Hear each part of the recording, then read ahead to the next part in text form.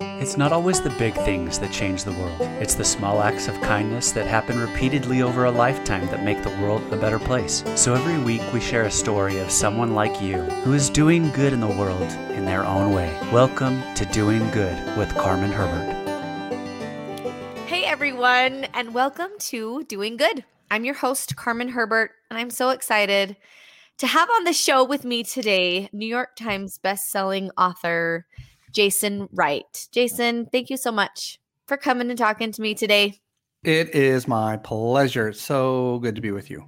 Well, so Jason and I have known each other for, it keeps going up every year, right? That's how it works. I know. And I don't even know now. Isn't it something like 10 years? It's got to be a decade. Yeah, for sure. It's got to be a decade. We met doing Deseret Books Time Out for Women and Girls and just have stayed in touch for years. We've done youth conferences and firesides and all sorts of things together. We've done all sorts of fun projects. We have some in the works that are still in the works that will maybe come out of the works at some point. That would be great. Who knows? It's a surprise, though. Let's get those out of the works and into the works, whatever it is. Let's get them out of the works and into the world. Someday we'll do that. But Jason is just an awesome, awesome person, super talented, author of books like The Christmas Jars and Wednesday Letters. And I mean, just look him up. He's amazing. And we've been able to become really great friends. We have similar mindsets and values and just get along really well. His daughters are so beautiful and darling, and I met them when they were teeny tiny, and now they're like having babies and at BYU. I know. So crazy. It's weird because I don't feel like I get older, but then watching people's kids get older and like become adults is weird for me that I'm like, wait, no, I'm my mid to late 30s. I'm not a teenager anymore. That's weird for me. Yeah. And I'm older than you are, and it's still weird for me. I know. And I've heard that. I've heard that they're like, once you reach like 21, your body gets older, but you kind of just still feel like, oh yeah, I'm like a young adult. But then you look in the mirror and you're like, I'm not. I had breakfast with this a couple this morning that are investors in one of my projects. So we try to go and catch up over breakfast or lunch every couple months. And so just this morning, we're sitting there and the gentleman, Dave, he looks across the table at me and he's like, dude, you're getting old. Oh, he's probably 20 years older than I am. And he said, he's like, your hair is a little more gray than last time I saw you. And I said, yeah, that's what a global pandemic will do to a guy. For sure. That's how it works. I don't have gray hairs yet, but I definitely am, a little softer around the middle and a little more wrinkly around the eyes. And this part of me thinks, embrace it. And another part of me thinks, do everything to be chasing the fountain of youth. I go back and forth all the time on and I think women probably feel this way more than men, Jason. I don't know if you feel that way too, but just looking a certain way, staying young and beautiful forever. I know it's not possible, but we chase it as long as we can. And it's kind of exhausting keeping up with it, to be honest. Yeah. Amen. I hear you. Embrace it. Embrace it because with age comes wisdom. So let's talk about that a little bit. I want to know, what is one of the most important lessons? I'm getting real deep real fast. Oh my. Yep. What is one of the most important lessons within the last few years, and COVID probably affects this a lot, that you have learned about embracing life as it is? Embracing life as it is. As it is, that when things don't go as planned, because the older I get, the more I realize that they rarely do. And how can you still be happy and enthusiastic and optimistic about life as it is ever changing and evolving? Well, how deep do we want to get? I mean, are we going deep? Are we diving in? Okay. I go deep. Are we allowed to talk about God and heaven on the Carmen podcast? Okay. Yes. You got to check all the boxes these days, Carmen. Yep, I know. One of the lessons I have pondered a lot lately that I think kind of ties into this kind of embracing life as it is. I think, I don't know when I sort of had this personal epiphany, and this will not be groundbreaking to anyone listening, but to me, it was really significant as I was struggling through a hard time, struggling through some disappointments that felt like they were very much externally generated. Sometimes we find ourselves in ruts and it's often our own fault. And I've had lots of those where I've just made poor decisions or rash decisions, or I haven't been as in line with heaven as maybe I should be. And so things go wrong and I'm like, this is the result of your own decision making. This is why your life doesn't feel like it's in balance, because I could directly link back to this and this that I had done. Right. So this sort of just self-generated drama, I guess, is one way to think of it. And then I got into sort of this period where I had a number of things happening to me that were really hard and unexpected, professionally and personally. And it was, I found myself sort of looking around going, wait a minute, I didn't ask for any of this. This isn't the result of my own, poor choices or behavior. Yep. Like these are things that are just sort of being forced upon me that I don't deserve. Yeah. And that phrase is like, that really rung out in my head when I had this kind of epiphany, like this is, and I would ask God frequently, like, why is this thing happening to me? I get all this other stuff because I was dumb. Yeah. And I wasn't dumb this time. This time other people were. Yeah. And, sort of why is this kind of happening to me? And so I promise I'm going to tie back to your question.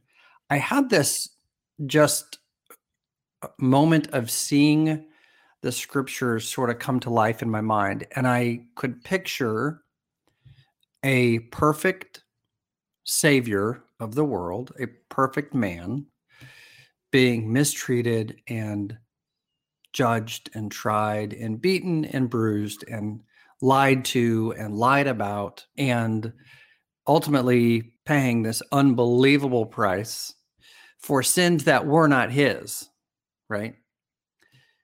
And I thought, wait a minute, hold on. So if it's okay for Christ to have things happen to him that are not his because of his own choices, behavior, sins, et cetera, maybe it's not only okay for Carmen and Jason to go through some of those kinds of things, but maybe it's actually really important, because there aren't many ways that we get to be like Christ in this life, right? We're trying to be his disciples. I'm trying to be like Jesus. You remember that, right? Yes. We're trying, but there aren't many ways that we get to taste a little bit of deity in this life. But that is one way I think that Jesus Christ says, if you really want to know what it's like to be a disciple, then I'm going to put you through some things that you're not going to understand.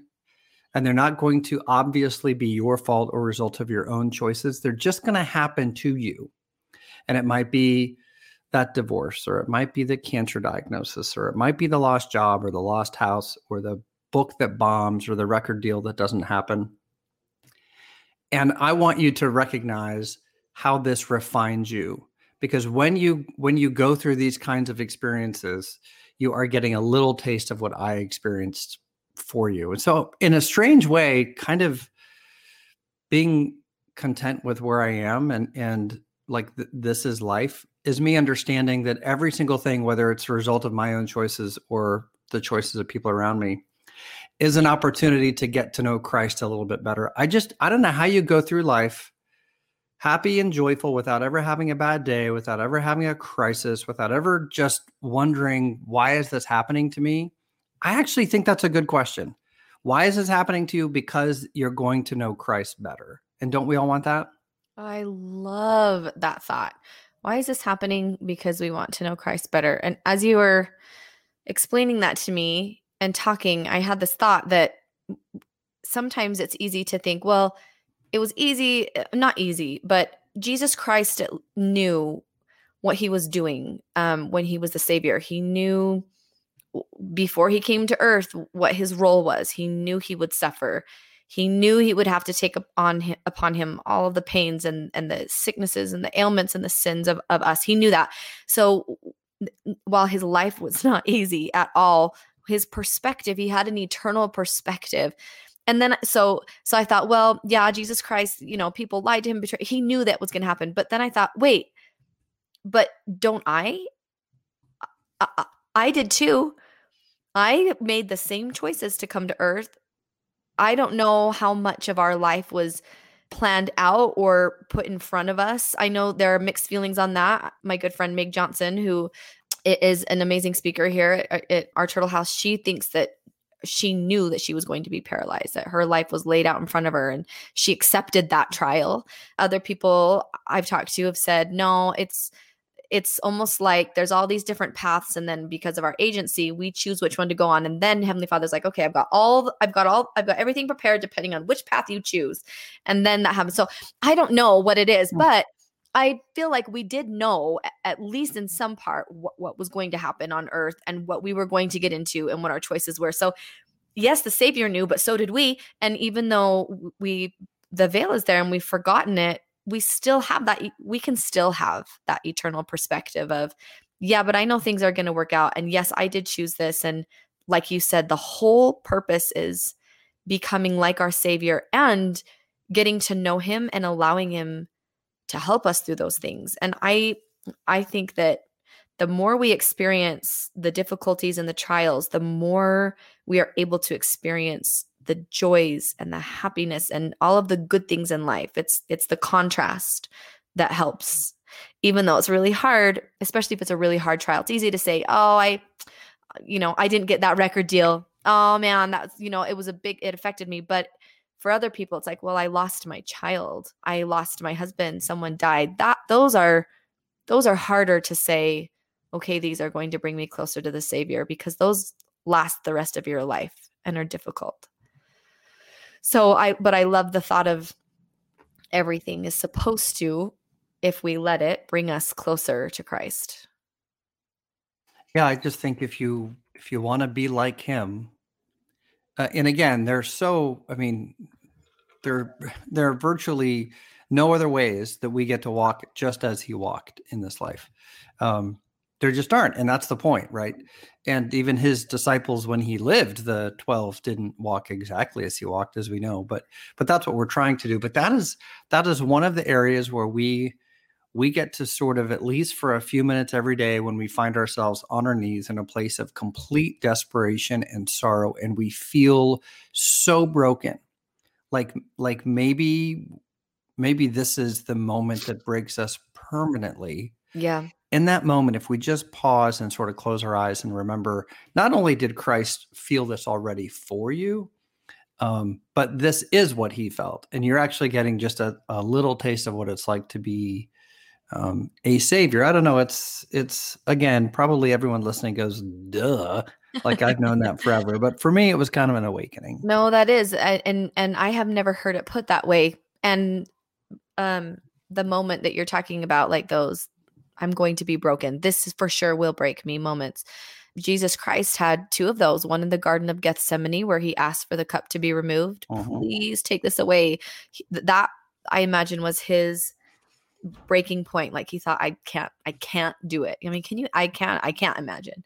And then, but of course he did. He persevered. And then again on the cross, like, why have you forsaken me? Heavenly Father withdrew his spirit and left altogether. And he had to know what it was like to be completely alone. And it is comforting to know that someone that loves us so much, that died for us, has been through that and knows what it's like and came out conqueror. But it's the getting through that that's kind of hard. So tell me about the last couple years with COVID. How has that changed your mindset and your perspective on your ability to get through trials and difficult things? Because sometimes it feels like it's never ending. My kids are about to start school, maybe in a couple weeks. And I'm like, when will this be over? And I feel like I should have learned this. I should have learned that life is unpredictable. Go just, roll with the punches. But I still feel myself being resistant to things that are beyond my control. And I get so much anxiety because of it. Has COVID helped you deal with that more, or or do you feel like you're still learning that lesson of taking things as they come? Yeah, that's such a great question. It has been, well, let me preface the answer with this. I don't know anyone personally. I have some fellow church members in our area that passed away that I wasn't particularly close with, didn't know them very well. No neighbors, no family members. I know a lot of people who had COVID and who said it was the most miserable experience of their lives. But I personally can't say that I have been impacted in that way. So anyone who's listening that has been impacted where they've lost someone, my heart goes out to you. So I say that because I go, my goodness, how have I gotten through this? This has been tough. It's been tough professionally, brutal on a career that has been largely based on speaking gigs for years. I mean, I still write, obviously, but when you write a book a year, most writers, unless you are in the absolute top 1%, you are doing other things like speaking and training and coaching and things like that. And all of those opportunities went away and are only now maybe starting to poke their head out again. So just professionally, it was really, really hard. But more than that, this whole experience reminded me how deeply I need people. I am such, and I know that you are too, not just because of your career, but from knowing you, we thrive on connecting with people. Yes. Whether it's on a stage or in a school, in an auditorium, or for me, if it's on a plane. Some of my greatest friendships and most interesting conversations I've ever had in my life have happened when I had been sitting by somebody on a plane or on a train, and we're in a waiting room for 3 hours. And none of those experiences have really been able to occur, even when I have been in a position where I felt like I might be able to have that kind of connection and to hear someone's story, which is my favorite thing to do, is to just look at a stranger and say, tell me about yourself. Yes. Even those have been hard to have, right? Because people are masked up, or they're 6 feet apart, or they don't want to engage. Yep. So I have found that I have had to really dig in and remember, I think, what I knew on the other side, which is that Christ is he's my people. And as much as I need friends and neighbors and to socialize and to be out telling my stories and hearing people's stories and presenting and doing those things that bring me so much satisfaction and fulfillment, in the grand scheme of things, the only one, the one that I need is Jesus Christ. Yeah. And he is the gatekeeper to all joy and all happiness and all grace and all salvation. And so I've really, I think my relationship with him maybe was a little bit more rocky at the beginning of this whole thing than I realized, and having to turn to him in a lot of quiet moments over the last 15, 16, 17 months, whatever it's been, and just say, hey, I'm struggling without the things that I thought would bring me so much joy. Yeah. I need you. And so I have leaned on him probably more in the last year than I had since my father died when I was in high school. And that has been a tremendous blessing, because he has said, oh yeah, guess what? I've been here the whole time. So you talk about getting to know people, and that's such a wonderful strength that you have, is that you genuinely do want to get to know people. It's not, hi, how are you? And, fluffy stuff. It's hi, how are you? Tell me everything about you. Tell me your story. I love that about you. So you actually did kind of a cool thing a couple of years ago where you'd ride in a car and talk to people, normal, everyday people, about who they are, where they come from, what their story is. Can you tell us a little bit about that? Yeah, that was my Giving a Lift project, which sort of we paused in part because obviously the pandemic was making it kind of tough to, not a lot of people were getting or giving rides from complete strangers. Yeah. But I had an experience or two when this whole thing kind of started, I guess almost 4 years ago, where I've always given rides to hitchhikers or the homeless, whoever wanted them, even back in high school. And that's not to say how wonderful I am. It's probably not wise all of the I time. was gonna say that scares me. But I've done that a few times to some grandpas in the grocery store parking lot who clearly did Yeah. not know where their car was. But just someone That's random on the different. road like Yeah. that's scary. And I have listened to the spirit a lot. I have had a few experiences where I have Tell me if this one's a murderer. Yeah. Does this one have a knife? Do they have a gun? How big is it? Yeah. Is it butter knife? Could I Pocket fight knife? them off? Yeah. I've had a few of those experiences where the spirit has actually pretty clearly said, just drive on. Or I've had experiences where I've been chatting with someone and we've been talking about where they need to go, and the spirit has said, give them a $20 bill and thank them and move on. And I've done that a few times. But I would say 9 out of 10 times, I feel really good about it, and I have met some of the most amazing people. So back to where it began, I had a couple people in my car, and we were having the most fascinating discussion as I gave them a ride about 30 miles up the road. And I said, you know what?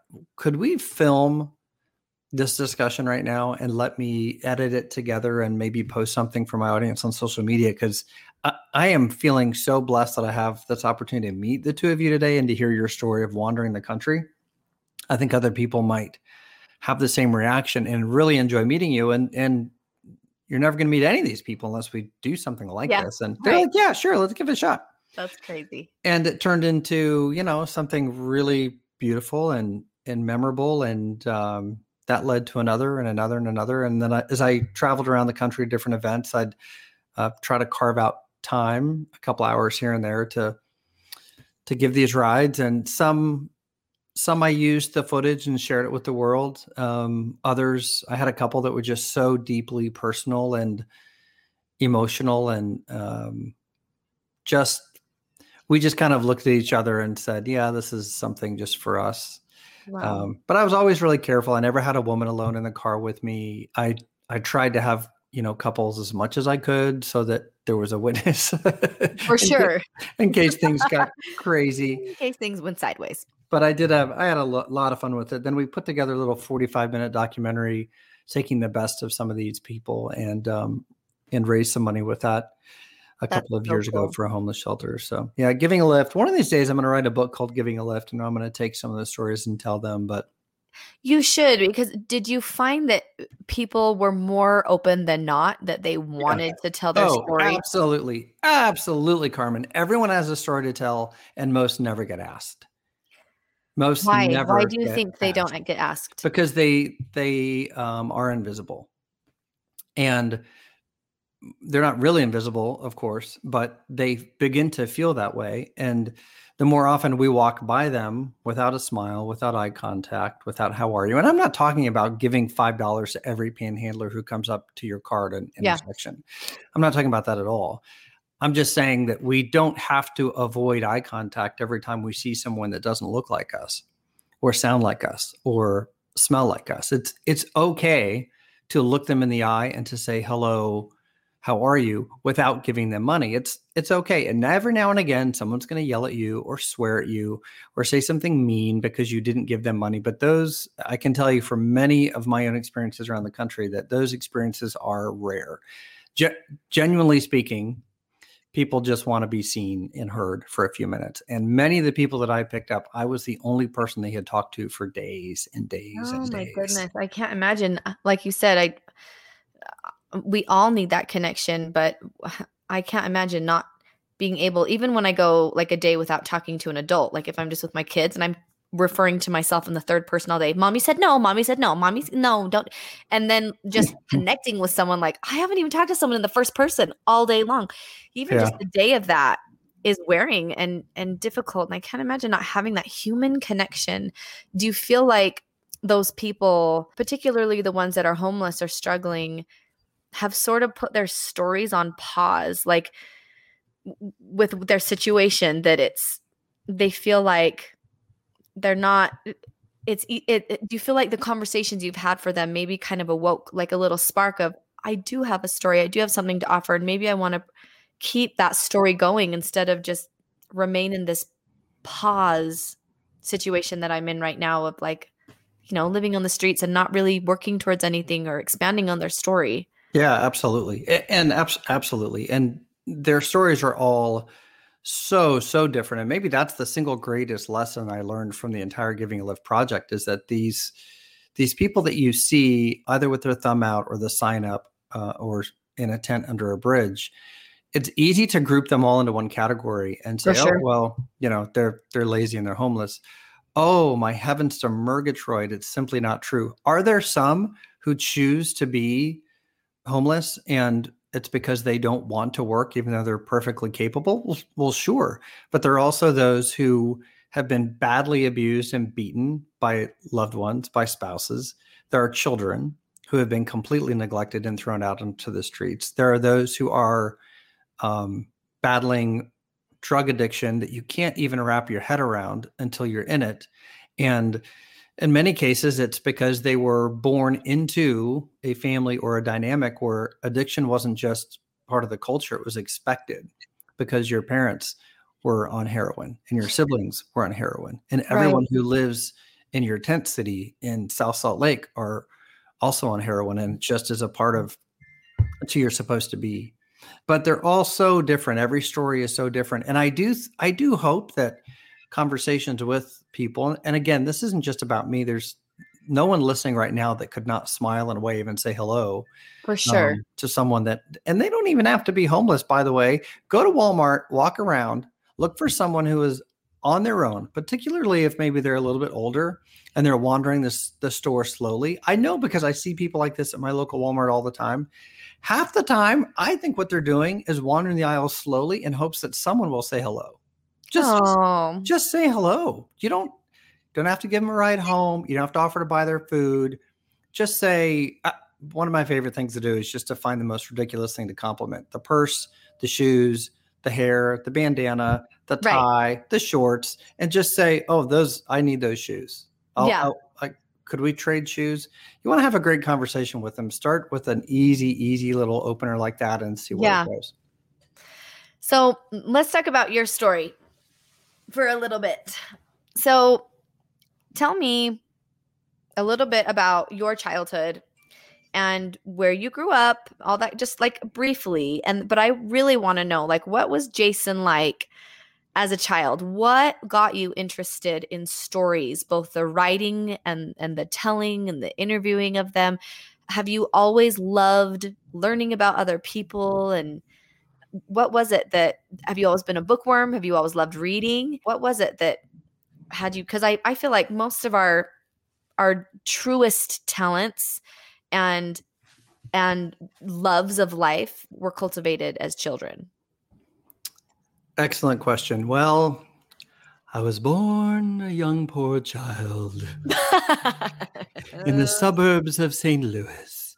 I'm the youngest of four in a family that's pretty creative. None by profession, but all by sort of hobby and passion. My brother's Wright, my sister Wright's, my dad, who died when I was in high school, was an unbelievable writer and storyteller, and maybe the world's best bedtime storyteller just ever. And made up stories or like retelling? Okay. Both, to the point that it became hard to know what was real and what wasn't. That's awesome. So I grew up in a home where telling a story, holding a room on family night for 15 minutes while you told what happened at the lunch table that was a gift. Like that was, you better be able to stand up and to tell us. And it, whether it was in sacrament meetings, standing at a pulpit, or, on the bus on the way home from school, we grew up in an environment where that was really rewarded, the ability to just tell a story and make people feel a little something. And hopefully, certainly in my dad's case, everything he wrote or told was always geared toward inviting people to be a little bit better. Yeah. And knowing that one story at a time, he could kind of make a difference that way. So I knew I wanted to write in the third grade. I've told the story many times of a third grade teacher who, what third grader really has any idea how to write? I certainly didn't, but she knew that I liked to. And because she knew that I liked to, she was willing to really fuel that. And by the time I got into middle school, I was thoroughly convinced that I would be a novelist one day, that this is what I would do. And then that I love was that. fed by other teachers through the years. And, I went to school and mission and marriage and all that good stuff. And I ended up dabbling in all sorts of other things before finding my way back to at least writing full time. And I just think it's, as you said, you certainly sing differently now than you did when you were 5 years old. But I bet you at 5 years old, when you stood up and sang your favorite primary song, someone in the room went, "Oh, that's unusual." I have an experience with that. Our sweet primary chorister had this thing where if we could memorize the whole song and sing it as a solo in front of the primary, she would give you a ding dong. Oh, hello. But which is so funny that I mean, and I was like, a ding dong or a Twinkie. Are those discontinued, by the way? I don't even know. They're back. They're back, baby. Okay, they're back. They're back. So, but that was like, oh my gosh, a ding dong. But you had to sing it word for word. And then as soon as you messed up, whoever raised their hand first had to correct the word that they messed up on. And then they could get up and sing the song. And it helped everyone learn the songs. It was genius because everyone was listening for the exact right words of the song. So it helped us learn our primary program songs really fast. And we all wanted to get ding dongs. So I remember I was singing He Sent His Son. And I was standing in front of the primary and I was 8. I mean, I was so young because it was senior primary, but senior primary, only goes until like 11. So I was 8 years old or 9. And I stood up in front of the primary and I sang He Sent His Son. And it was my first experience where I had exactly what you just talked about, commanding a room. I felt like everyone is watching me in rapt attention. Like I have got them all. And it was kind of interesting. Like I'd never had that before where I knew everyone was paying complete attention to me. No one was fidgeting and talking. And for primary, I mean, they're a hard group. Mm-hmm. So I got to where the part in the song and it says, "What does the Father ask of us?" And I forgot the phrase, "What does the Father?" And I paused for a minute. And nobody raised their hand. Everyone was still in such rapt attention. And the pianist kept playing. And then finally one little kid like came out of the stupor and he's like, "Oh!" And my primary chorister said, "I am giving you a ding dong just for that performance." That was beautiful. And that was my first experience of like people were paying attention to me and listening to me. And liked the way that my voice sounded so much that they didn't even notice when I messed up. So that's so great. I know. So it wasn't obviously it was a little 8-year-old, 9-year-old voice, but that was like my first inkling of, oh, maybe I could be a singer. And that comes from God, right? I mean, we do the work to develop and grow the talents and we learn this in the scriptures, like we have a responsibility to take that and to do something with it, but we don't create it. We're not the creator of that initial kernel, that little seed of talent. I have no doubt that it comes from heaven. And so little Carmen comes to earth with this little, and pretty early that it's there. And I'm sometimes sad when I meet people who and writing is a little bit different because every year there are a couple of big books that make a splash that are written by people in their 50s, 60s, 70s, even 80s. Writing is certainly something that you can get into much later in life. Your industry is a little bit different, right? Yeah. If you're not really out there, I mean, good grief, these days, if you're not on TikTok with a fan base by the time you're 15, you're probably too old, 15 right? Or 16. Yep. Isn't that crazy? Yeah, it is crazy. How old were you when you were on Idol? I was 17. Oh, you were so old. I was old, but I remember thinking, I am so ready. Like I know exactly what I want and exactly who I am.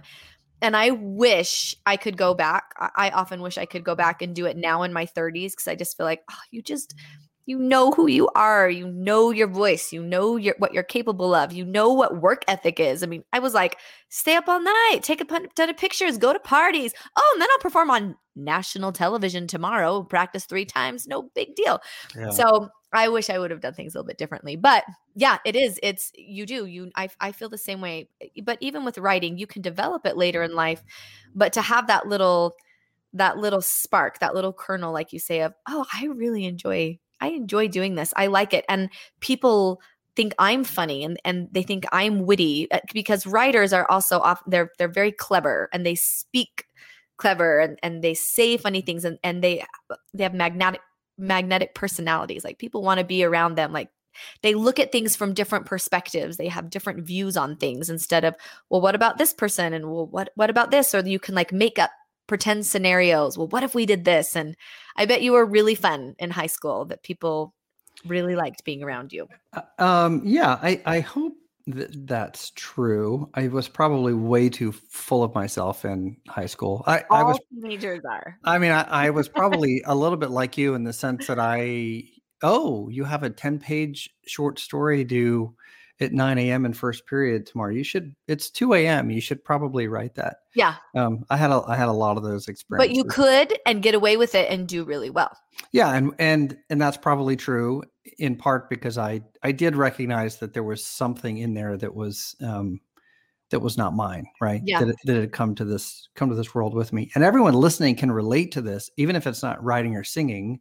It's something. I mean, I have a cousin who is a math genius. I mean, just born into this world with the ability to see numbers and how they work, and like no human I've ever known before. No, and he just knows it came from God. It's his thing, and he has turned it into a life and a career, and it brings him joy.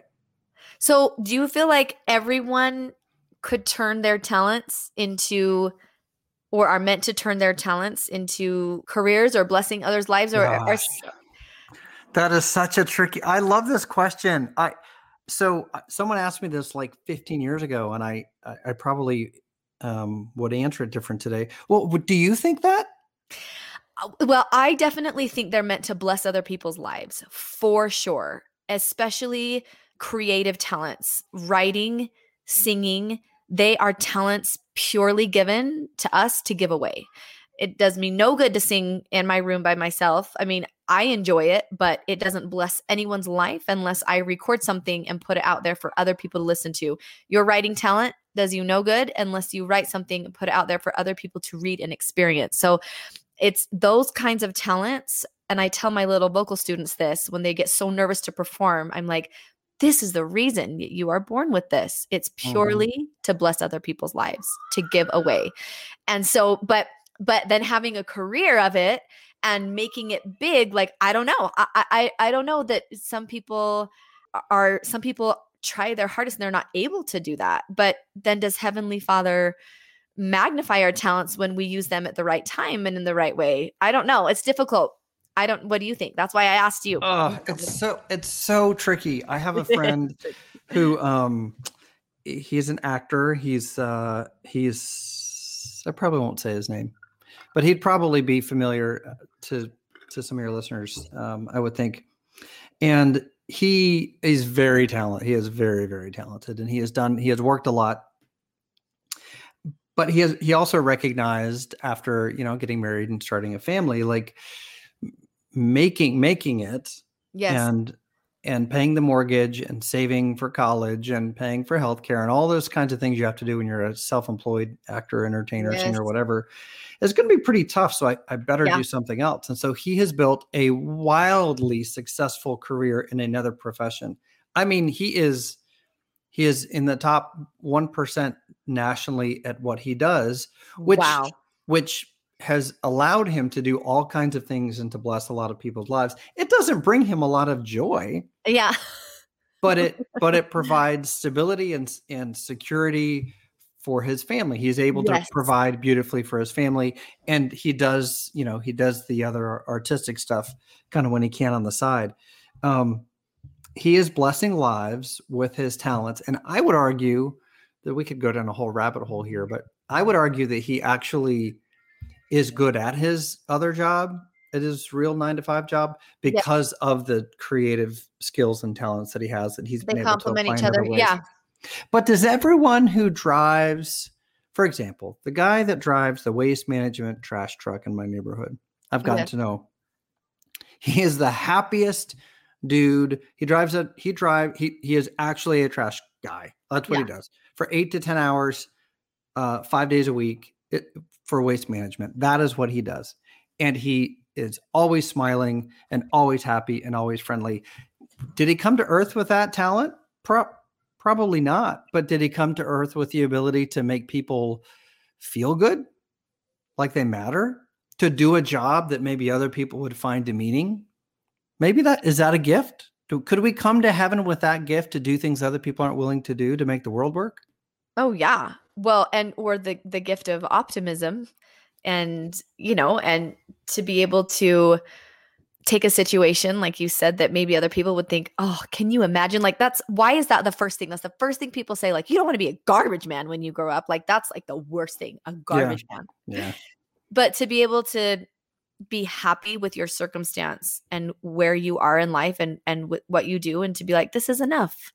I'm happy with this. This is enough for me. I think to be content with what you have and where you are is a huge blessing and gift. I still feel like I'm searching for that, to be content. I always feel like, should I be doing more? Am I doing too much? I don't know if I'm in the right place. I don't know if I'm supposed to be doing that. I feel like I'm at constant war. And a lot of that does have to do with having a creative mind and personality, that what should I be creating? And, oh, but I have kids, and, oh, but this isn't the right time, or I feel something so big, and then COVID hits or something happens and it doesn't work out. And it's hard. I feel like I'm constantly wrestling with what should I be doing? And I would love to have that feeling of, I'm doing enough. Boy, that's maybe the most profound thing you've said all day. That would be tremendous for any of us to be able to lay our heads down at the end of the day and say, yeah, I've done enough. Because I doubt many people listening can honestly say that. We all feel like we should be doing one more thing. If there was one more thing you could be doing, what would it be? I've always wanted to write a musical based on Christmas jars with my good friend Carmen. Let's and to do see it go from stage to stage around the country every Christmas until we all die. That is what I would like to be doing. Until we die. Well, maybe we can make that happen someday. I think we should just do it. And okay, here's a question for you. As we, in the entertainment and business and the book business, a lot of it is your talent, but a lot of it is luck and timing. Absolutely. So when do you feel like, okay, I'm just going to push for this and make it happen no matter what? Is that what makes you successful? Or is it honestly, truly sometimes just not the right time and things will happen when they're supposed to? Or do you believe that you make things happen when you want them to? I don't think that last bit's true, in part because I think that assumes some godly influence that we don't have. So I know where that comes from, and I teach workshops all the time, and I have people just tell me it's just, I am going to will myself to a bestseller list or to a film deal or whatever it is. And I certainly, that's us doing the work that will allow God to bless us when the opportunity comes. I think it's more a matter of kicking on as many doors as you possibly can until you find one that has already been opened a bit. Okay. I don't think that surely there's a fair amount of luck and timing involved. I have been the beneficiary of that. If on a future episode, we could go into the Christmas Jars origin story, because there was a lot of luck involved in how that. Ooh, I'd love to. But I think that it's more being ready for it's such a cliche, Carmen. I know. Being ready for the opportunity so that when it's there, you have developed enough good relationships, you've developed enough great content, you have written so many great songs that by the time someone says, hey, this could be interesting, it's going to look like you're kicking the door down, but you're really not. You've just been pushing on a lot of doors until one was cracked enough for you. Does that make sense? It makes total sense. I love that answer, because it suggests that, yes, we do have control over our lives and what we do, but there is sometimes a right time and a right opportunity. And sometimes you may kick a door down and look inside and be like, never mind. Yeah. I'm out. Yeah. And, or then you'll do the one that's like, oh yeah, that one feels right. But I agree. I feel like it shouldn't ever be well, just wait until something comes. I think it's so important to continue to develop your talents your entire life, for when an opportunity comes, you can say, oh, I'm ready for that. I could do that because I've been cultivating this for years. But it's hard in the waiting period sometimes to be cultivating and be like, when is this coming? I've been cultivating for years and it still isn't here yet. That's difficult sometimes. Yeah. So, Jason, tell me, as we end this podcast, one thing that you want to do good in your community. What's something that you feel like, this is something that I want to do that I feel like is going to make a big difference, that I feel good about, and that makes others feel good as well? Oh, that is such a lovely question. And I will give you an answer that might surprise you. I want to tell so many stories of kindness, true stories, not fiction. I want to highlight so many people's stories of genuine goodness and godlike kindness that it becomes mundane. Because every time I post something now out for the world that is, look what this Good Samaritan did, or look what someone did for Jason, or whatever, it goes nuts. I mean, if I want people to really react to my content, all I have to do is post about some good stranger deed on the side of the road. I don't think that should be the case. And I don't think that's the world that we should be trying to build. I think we should be so kind, so often, to so many people, no matter what they look like, no matter their orientation, no matter whether they go to church on Sunday or Saturday or not at all.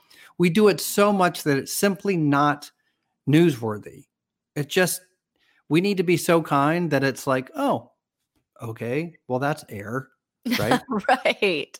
I love that. And speaking of that, there's a news story going around about the runner from the United States. Did you hear about that in the Olympics, that was tripped from behind? And he was, I mean, talk about your opportunities and working your whole life and cultivating your talents. I mean, this comes around once every 4 years, and 5 because of COVID. Like, they had to wait an extra year, and he has this chance, and he was going to get a medal, second, maybe first, and he was tripped. And instead of freaking out and getting mad or whatever, he helped him up. He helped up the man that tripped him. And he's like, that is a hero to me. He's like, I want to be a hero. That's more than a medal. It's being kind. And that man apologized. And can you imagine, like, there was a title that said more than a medal. And I love that. More than a best-selling book, more than a best-selling record, more than a medal. It's what you do every day, these little acts of kindness that make a big difference in other people's lives. And I truly believe that you can change the world with kindness and with love. And people look at your influence and what you do. And I think that you have done so much good through your talents with your books and speaking and everything, but in just little things, the way that you live your life and the example that you are and the things that you post is so positive and uplifting. So thank you for that. And thanks for being that, just one more positive voice for change, that, oh, we can do this. We can do good. Anyway, just glad to know you, Jason. Thanks for coming on the podcast today. Oh, absolute pleasure. Let's do it again. Thanks for listening to this episode of Doing Good with Carmen Herbert, available exclusively inside Our Turtle House. At Our Turtle House, there's something for the whole family. From full-length talks that you can't get anywhere else from some of your favorite speakers, to fun family home evening lesson plans that follow the Come Follow Me curriculum. There's even short daily devotionals made specifically for your teens.